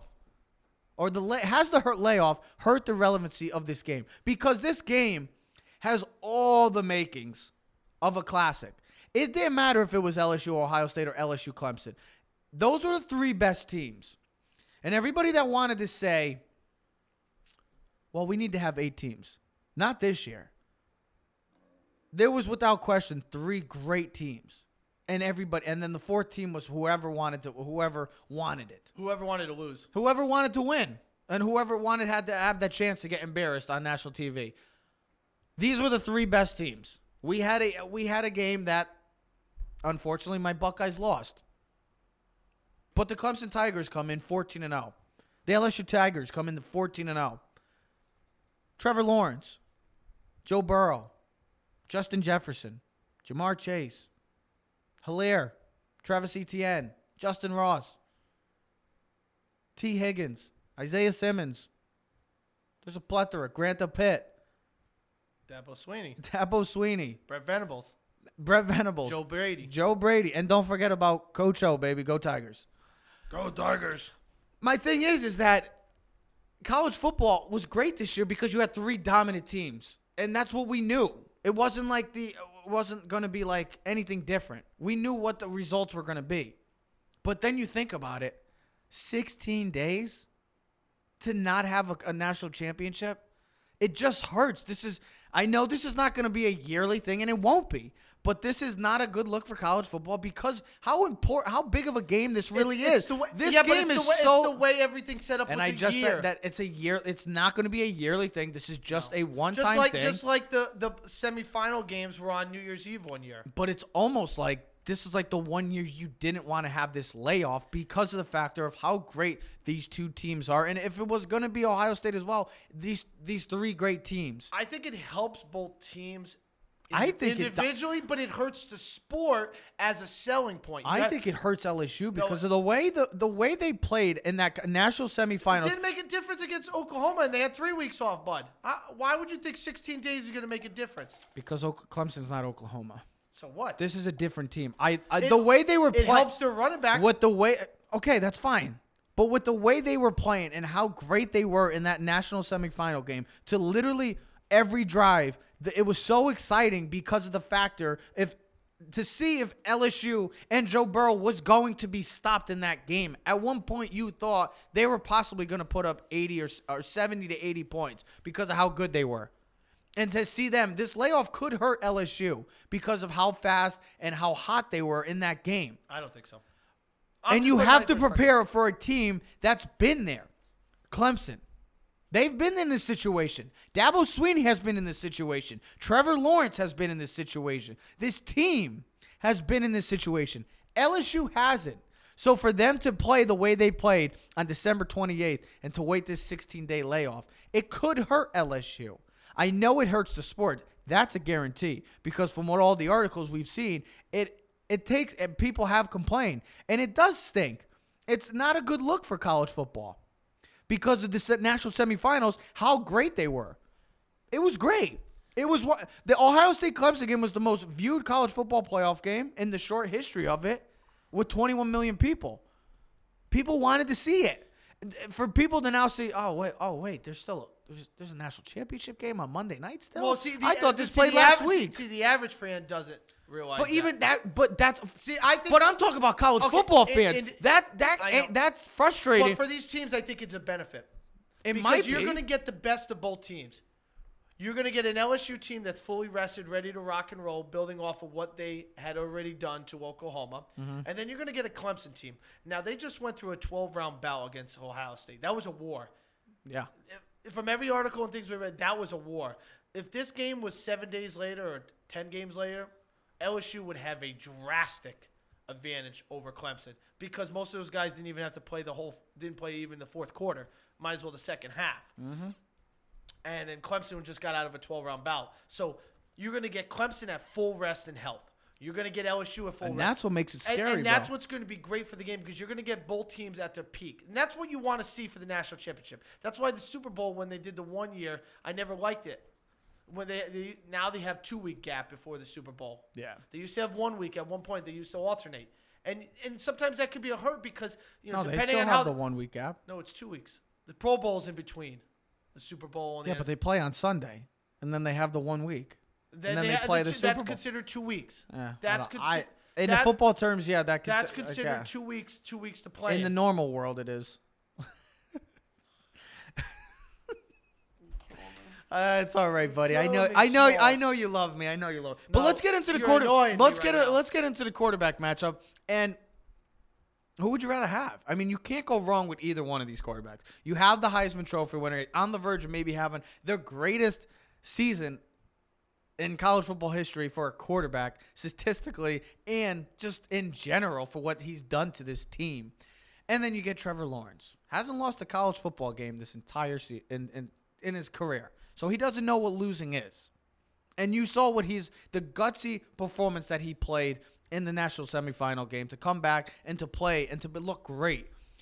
He's been there, but who would you rather have? Like I said, you cannot go wrong with either one. So when I look at these two quarterbacks right now, yes, and what makes this game exceptional is the quarterbacks. Now, I know you're going to be like, Ted, we had 2 on Trevor Lawrence last year, but we didn't know what Trevor Lawrence was total yet.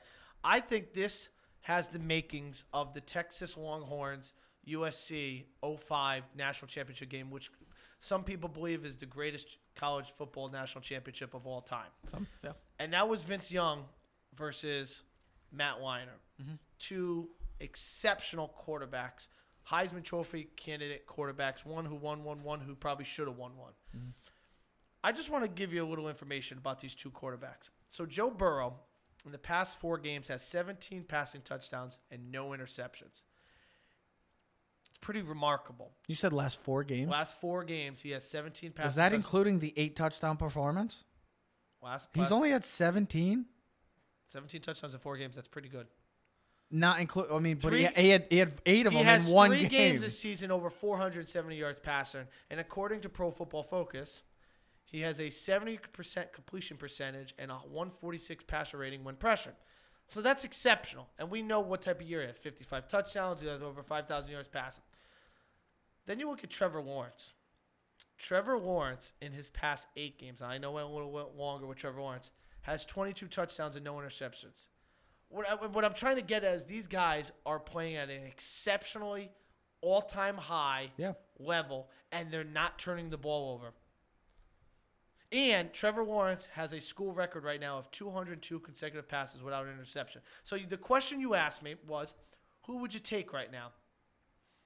And it's such a hard question because in my mind, you can't go wrong with either one. I don't know who to pick because right now Joe Burrow, depending on how this national championship game could go down as the greatest college football season for a quarterback in the entire 150 years of college football. This is the 150th anniversary of college football. Mm-hmm. And he could go down having the greatest quarterback season ever. And there has been some exceptional quarterback from the Houston quarterback Weir from the early 90s. Andre Weir. Tebow years, Matt Weiner years. Cole Brennan, Case Keenum. Vince Young, Tua's. I mean, you can go on and on and on, okay? Sam Bradford. But then you look at this guy, Trevor Lawrence. This is a guy that has not lost a game in his college football career. Nope. He's been exceptional in his college football career. Yep. And then when I look at last week's game, being down 16-0, 13-0. No, he's not 16-0 against Ohio State. I was questioning myself. No, he's not Ohio State. To be almost knocked out of the game, to take a huge hit, to come back and lead his team to victory, to have over 100 yards rushing, to have over 200 yards passing, to be the leader, the guy that we all thought he was going to be this season. That he is. And he is. I mean, how do you go? You're picking a guy who's going to have possibly the greatest college football season ever statistically Me? to a guy who's never lost a college football game. I'm taking Trevor Lawrence. I say that with no disrespect to Joe Burrow, because Joe Burrow, like I said, and you have said, Ted, his season is remarkable. It's truly fascinating to see how this LSU team, we know what LSU has been up until this point this year. They were a team that was really good. They were a top 10 program, but they never found a way to find a great quarterback to could put them over the hump. And we always said, if LSU could ever find a quarterback that can be just like good, not great. He doesn't have to be Joe Burrow great. If he was good, they would have won 1 or 2 national championships. I really do believe that, because they were that talented. All those years to they were see talented. them, to see where they are now, and that's credit to Coach O. That's credit to Joe Brady, and you got to give the credit to Joe Burrow, because those three are the main reasons why this team is 14-0, and this team has kicked ass throughout this entire season. And they've dominated. And can I add to this conversation too? I was just, while you're talking, I'm trying to give you an answer, because I never really give you an answer. I took Trevor Lawrence. Because here's the thing. Trevor Lawrence has played in these big-time games. He did it last year. He beat Notre Dame. Then he beat Alabama. So he's been in a national championship game. I mean, last year he took care of business against both of those teams. And he's won those games, okay? Yeah. Then you take the game against Ohio State. Huge game. Maybe not bigger than the national championship, but just – But that's what – and hold on, and being down. And he won all 3 of them. But then you got to go back to Joe Burrow in this season. A guy that's beaten 6 teams that were in the top 10 in college football. 6? 6 teams he beat in the top 10 in college football this year at one point or another. Now, Texas didn't finish in the top 10, so you don't have to correct me anymore. That's fine. But at one point or another, it was 3rd and 17 at Texas, and we didn't know what Joe Burrow and LSU was, and he made that pass to Jefferson for a touchdown. for down the sideline for a touchdown to win the game. He beat Florida, a top 10 team. He beat Alabama. He beat Georgia. He beat Auburn. He beat Oklahoma. He has exceptionally won every big game and played outstanding against every team that he has faced this year. He has not had one poor game. Here's my thing about the Clemson thing. And the biggest question mark going into that national semifinal game was for Clemson. How would they deal with adversity? And I think they did a pretty good job. And that's the thing that I give the edge to Trevor Lawrence and this Clemson team over LSU, because that was their biggest question mark, is that can they overcome the adversity and can they deal with a deficit? I would say they did. So I'm going to give you my answer, because I want to make my answer now. You still haven't made your answer? No, I didn't make my answer. I thought you did. No, I never did, because I said Trevor Lawrence. Because I was making arguments for both guys. But I think the way this season has played out, I think I have to go with Joe Burrow. Didn't you pick Trevor Lawrence? I never picked him. I thought you did. No, we had talked about it during the week. I thought you voted Trevor Lawrence on the poll. I could change my mind. Well, go change the pick then. Because what it matters is right now. I think it has to be Joe Burrow, because it's magical. He's been phenomenal in every big game. I was just looking at Burrow, 26 touchdowns, 3 interceptions, over 2,700 yards passing in his last 8 games. He's averaging over 340 yards per game passing. I mean, the remarkable numbers that he has. Now, I can't even make an argument, because both of these teams are so similar.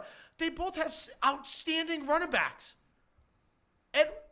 Edwards-Helaire for LSU is a beast. Travis Etienne could have been a Heisman candidate. I mean, he was unbelievable. He's a back-to-back ACC Player of the Year. They're both receivers for both teams are going to be first-round talent, NFL talent. Players going to be drafted. T. Higgins and Justin Ross are phenomenal receivers for Clemson.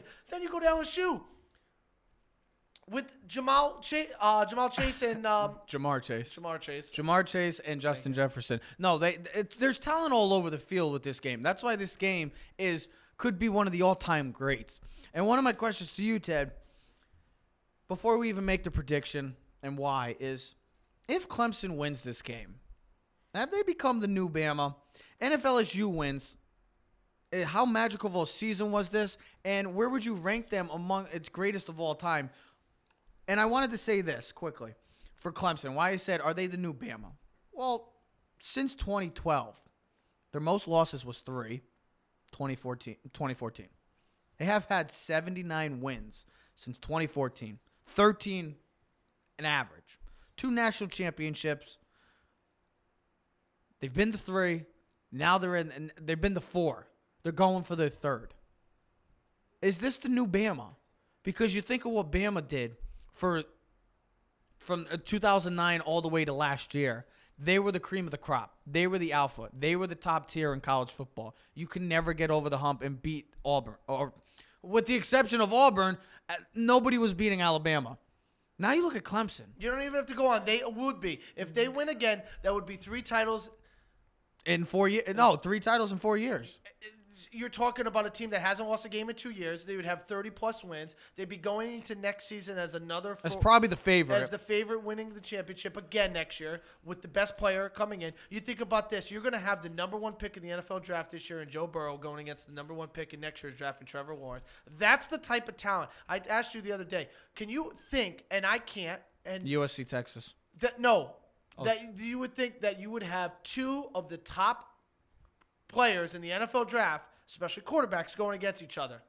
Oh, yeah. It's fascinating to see that we're going to have possibly the 2 next number 1 picks in the NFL draft. And not just in a regular season game. I'm talking about a national championship game. So this game has so much excitement in it. It will be the new Alabama. You look at their draft class. Clemson just finished as the number 1 draft class again. They are starting to bring in those type of people. And if LSU wins. They just got one of the top quarterbacks, dual threat quarterback, 6'5". I'm not even DJ. Yeah, if you haven't seen him, he's unbelievable. Unbelievable talent. He's actually playing scout team quarterback for them this week to get used to as Joe Burrow. So they had 3 of the top 4 defensive players in the country go to Clemson, the D linemen. If LSU wins this game, where would you rank them? LSU. LSU wins this game. I can't rank them historically. Because you think of this team. Okay, I'll give you one better. I'll just give you in your terms. Since you've been watching college football, where would you rank this team then? Because you got to think about it. They have a 5,000-yard quarterback. They have a 1,000-yard running back. They have 2 1,000-yard receivers. Defensively, I'm not even talking about them because they have talent as well. Where would you rank them for the times that you have watched college football? Easily top 10.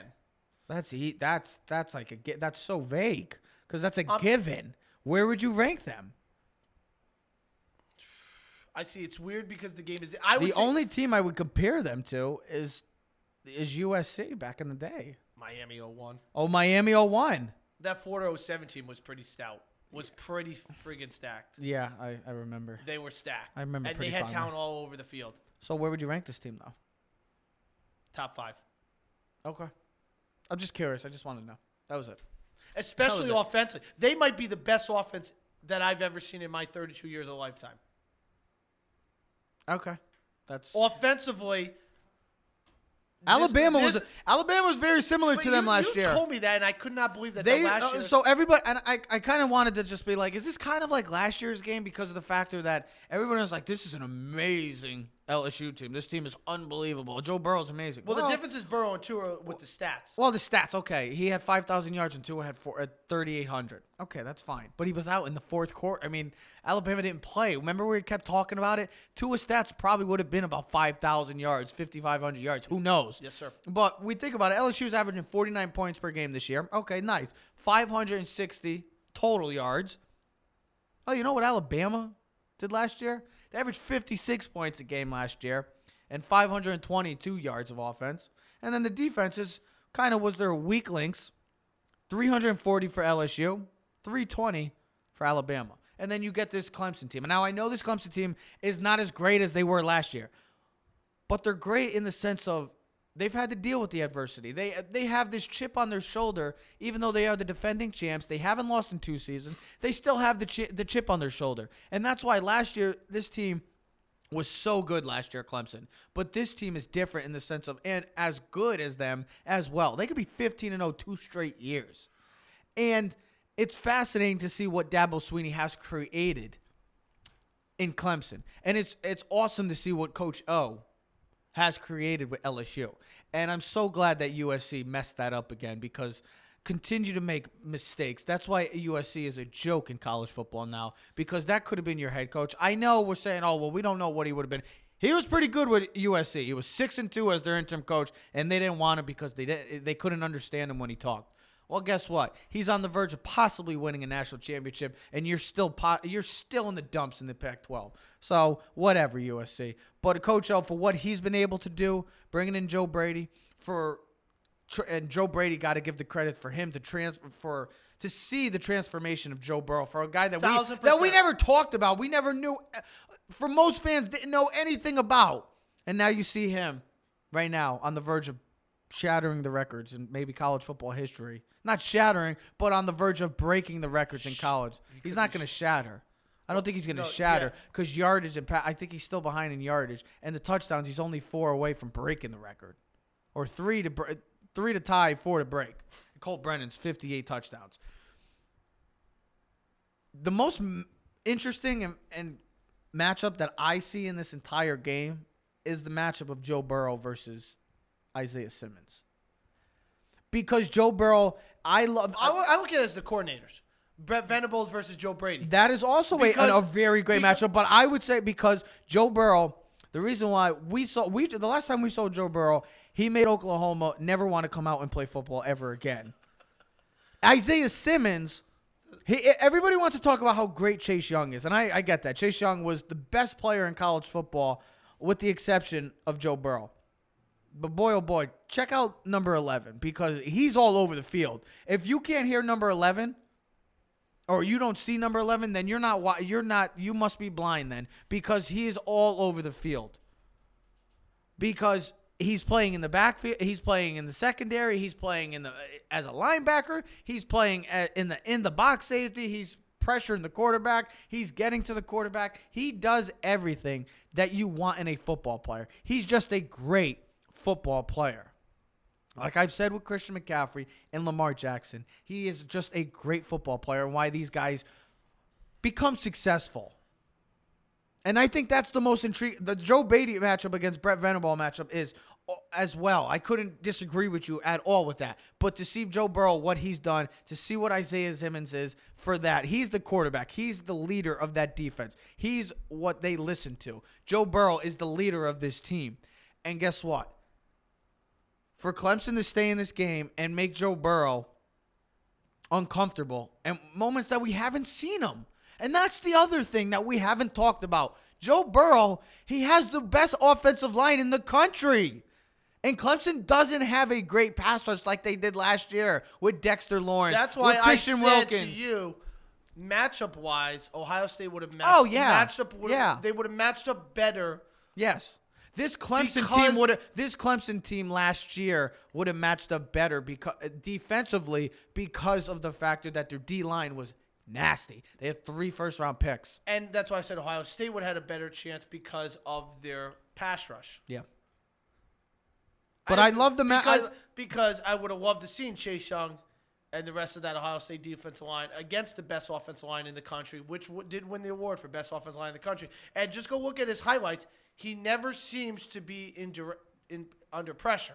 Look, these two teams. And even when he is, he's still completing over 77% of his passes. You know how I always like to say, oh, you got to be perfect.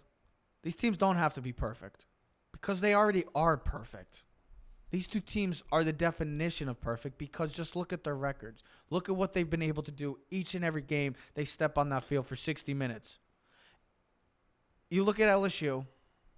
They haven't really faced a lot of adversity throughout this year. What have they been able to face? I don't think Joe Burrow has.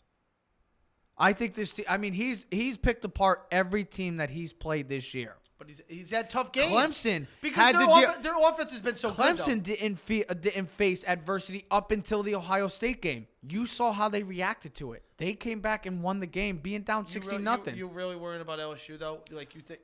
I'm not down 10-0. You have to worry. No. With that offense, they can change the game to make it 14-10 like this. Go ahead. Are we making our predictions? No, now we're not going to make the predictions at all. We're just going to watch the game and have no predictions. All right, that's fine. I'm just kidding. Hell with everyone. No, make the prediction and why. So I want to read this off because this is the reason why I'm going to make my prediction. I'm curious to see who you're picking. So LSU offense leads college football with a 97.1% red zone scoring percentage. And you usually say, oh, Ted, is that good? It's really good. and a 78% touchdown rate, which is 5th. Clemson's defense ranks 2nd nationally in both red zone touchdown rate at 35% and red zone trips. Yep. So for those interested in the opposite numbers, Clemson's scoring attack is 9th at 75%, and LSU's defense is less inspiring at 63%, which ranks 84th. Now, you ask me why I say that is because the only reason why Clemson's in this game this week or this time is because they didn't give up touchdowns against Ohio State early in the season where they could have been down 21 or 28-0. We at one point, yeah, I told you when they went up 16-0. Yeah, I know. And I said to you, I said those field goals are going to come back and haunt them. I know. Because we used to talk about it in the Giants all the time in history. We talk about with the Patriots every time the team you plays. got the to score Patriots, touchdowns and not kick field goals. Yeah, Ted, I totally agree. When they with went you. down on that first drive of Ohio State and they did not go up 7-0, they only kicked the field goal. I go, that's a huge win. How for about Clemson. just the missed opportunities? The Justin Fields throw to J.K. Dobbins hits the end, hits right in the hands, but instead it hits the ball, it hits the ground. So the reason why I bring this up is because Clemson's a bend but don't break. You said it. They don't have the pass rush to get to Joe Burrow. And they'll give up a lot of yards. They give up over 500 yards against Ohio State, but they didn't give up touchdowns. But here's the thing. They haven't faced an offense like this all season. No one really has. I don't think in college football history we've ever seen an offense this good. Well, from my time watching college football, no. This talented, this good. No. I mean, everything from the offensive line to the quarterback to the running back to the 2 receivers to even Thaddeus Moss. To even the coaching staff. Who's the tight end and the son of Randy Moss. To even the coaching staff. Yes. The play calling. We have not seen. And that's why LSU is going to win the national championship because they're going to score touchdowns because Clemson's going to be able to score with them. But Louisiana, baby. They're going to win it in Louisiana. They're not going to be able to hold them out of the end zone like they did Ohio State. Ohio State's offense is exceptional. They're good. But there is a different level. And they win in Louisiana. But this LSU game and this team offensively is at a whole different level that I have never seen in my. They win in the. They would have put up 70 points against Oklahoma without a question of doubt. Well, they scored 63, so yeah, that was a given. Oh, they had 63. They might have scored 100 if they wanted. That's what I said. They were on the verge. That's why that game was so exciting because you didn't know if they were going to be able to be stopped. LSU is going to break the streak. This magical run is going to end where it should, in New Orleans. Yep, at the Superdome. It is technically a home game. Less than 50 miles away from the stadium. It's technically a home game, so. Everything about this LSU team has been magical this year. From the Joe Burrow story to the Ed Orgeron story to this whole team as a whole. Everything has been magical. Is this how about this? And I think it would And I think it'd be great because what it'll do is it set it up for redemption next year for Clemson. Do you know what this you said it earlier. Do you know what this is? This is the 2005 national championship. This is Texas and USC. USC was on the streak. USC, nobody can beat them. They were on the verge of. They were the greatest program in college football at that time. They had back-to-back. The only difference in that game is that the Heisman winner was on USC and it wasn't Vince Young. Joe Burrow and this team. That was a magical season for the Texas team. That Texas team dominated everybody. On the Big 12 championship, they beat Colorado 70-3. They were a team on a mission. At Houston Reliant Stadium? Yes. They were a team on a mission. They played against a USC team that we thought no one can beat. They had Pete Carroll, Reggie Bush, Liner, Dwayne Jarrett. Who was the running back? Who was their back? Lendell White. The talent on the defense. I know I'm missing guys, but there were so great players on that team. On both teams. And that's what you're getting with this game. And it was in the Rose Bowl, which made it even more magical. And Texas came in, and you know how that game ended. And to this day, it could be the greatest college football game ever. Not even national championship, the greatest college football game ever. And this has all the makings of that. It's in Louisiana. This team's 14-0. Joe Burrow has been criticized forever. He's about to be on the verge of being the number 1 pick. Just won the Heisman. Could be the greatest statistical season in college football history. Ed Orgeron. You know the story of him. Was at Ole Miss. Got let go of. Became the interim coach at USC. Got let go of. Became the interim coach at LSU. Became the head coach at LSU. Now he's about 1 game away. He's 60 minutes away from a national championship in LSU. And then you're playing against a team that has not lost, hasn't faced hasn't seen what losing is. In over 2 years. They got maybe the best coach in college football right now. They got the best defensive coordinator and Dabo Swinney. Football. They have the best defensive coordinator in college football. And they might have the best quarterback in college football. I'm going to go with the Clemson Tigers. I think I'm probably going to be, who knows, because Maybe I'm not right. I'm not a good betting man, but for what I saw against Ohio State, for them to be down 16-0, and most teams would sometimes just kind of pack it in the way they were getting dominated in that first half. And to see the leadership, the gutsiness, and just the experience and the great play of that team. And I think Travis Etienne has a huge part in this game because he is also from LSU as well. And I think nobody's really talking about that, the battle of running backs. Trevor Lawrence, Joe Burrow. There's so much to talk about. There's so much to talk about. You could do another hour show just on this game. That's why I think, and we just talked about it for the past half hour or so, the layoff. It plays a part in this game because this game, if this played a week ago and they had that week layoff, this game would be discussed so much more. It has nothing to do with that. It has to do with that it would have hurt Clemson because of the amount of time. But I'm picking Clemson. What do you got for a score? What are you thinking? I'll put it this way before you say your score. I look at this game playing out at like the Deshaun Watson Clemson Alabama game where last man with the ball.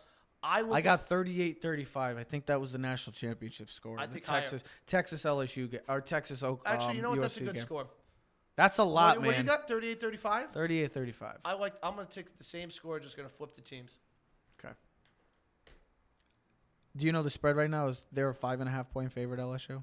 I think that's really high. I think that's just disrespectful. I don't think it's disrespectful because the way you're seeing this LSU team play. I know. I just think it's a slap in the face. They're almost a touchdown favorite to a Clemson team that's They're also home. Pretty It's much. like a home Pretty much game. it is. So, I mean, Dabo's going to play us against the world, and you probably might be right.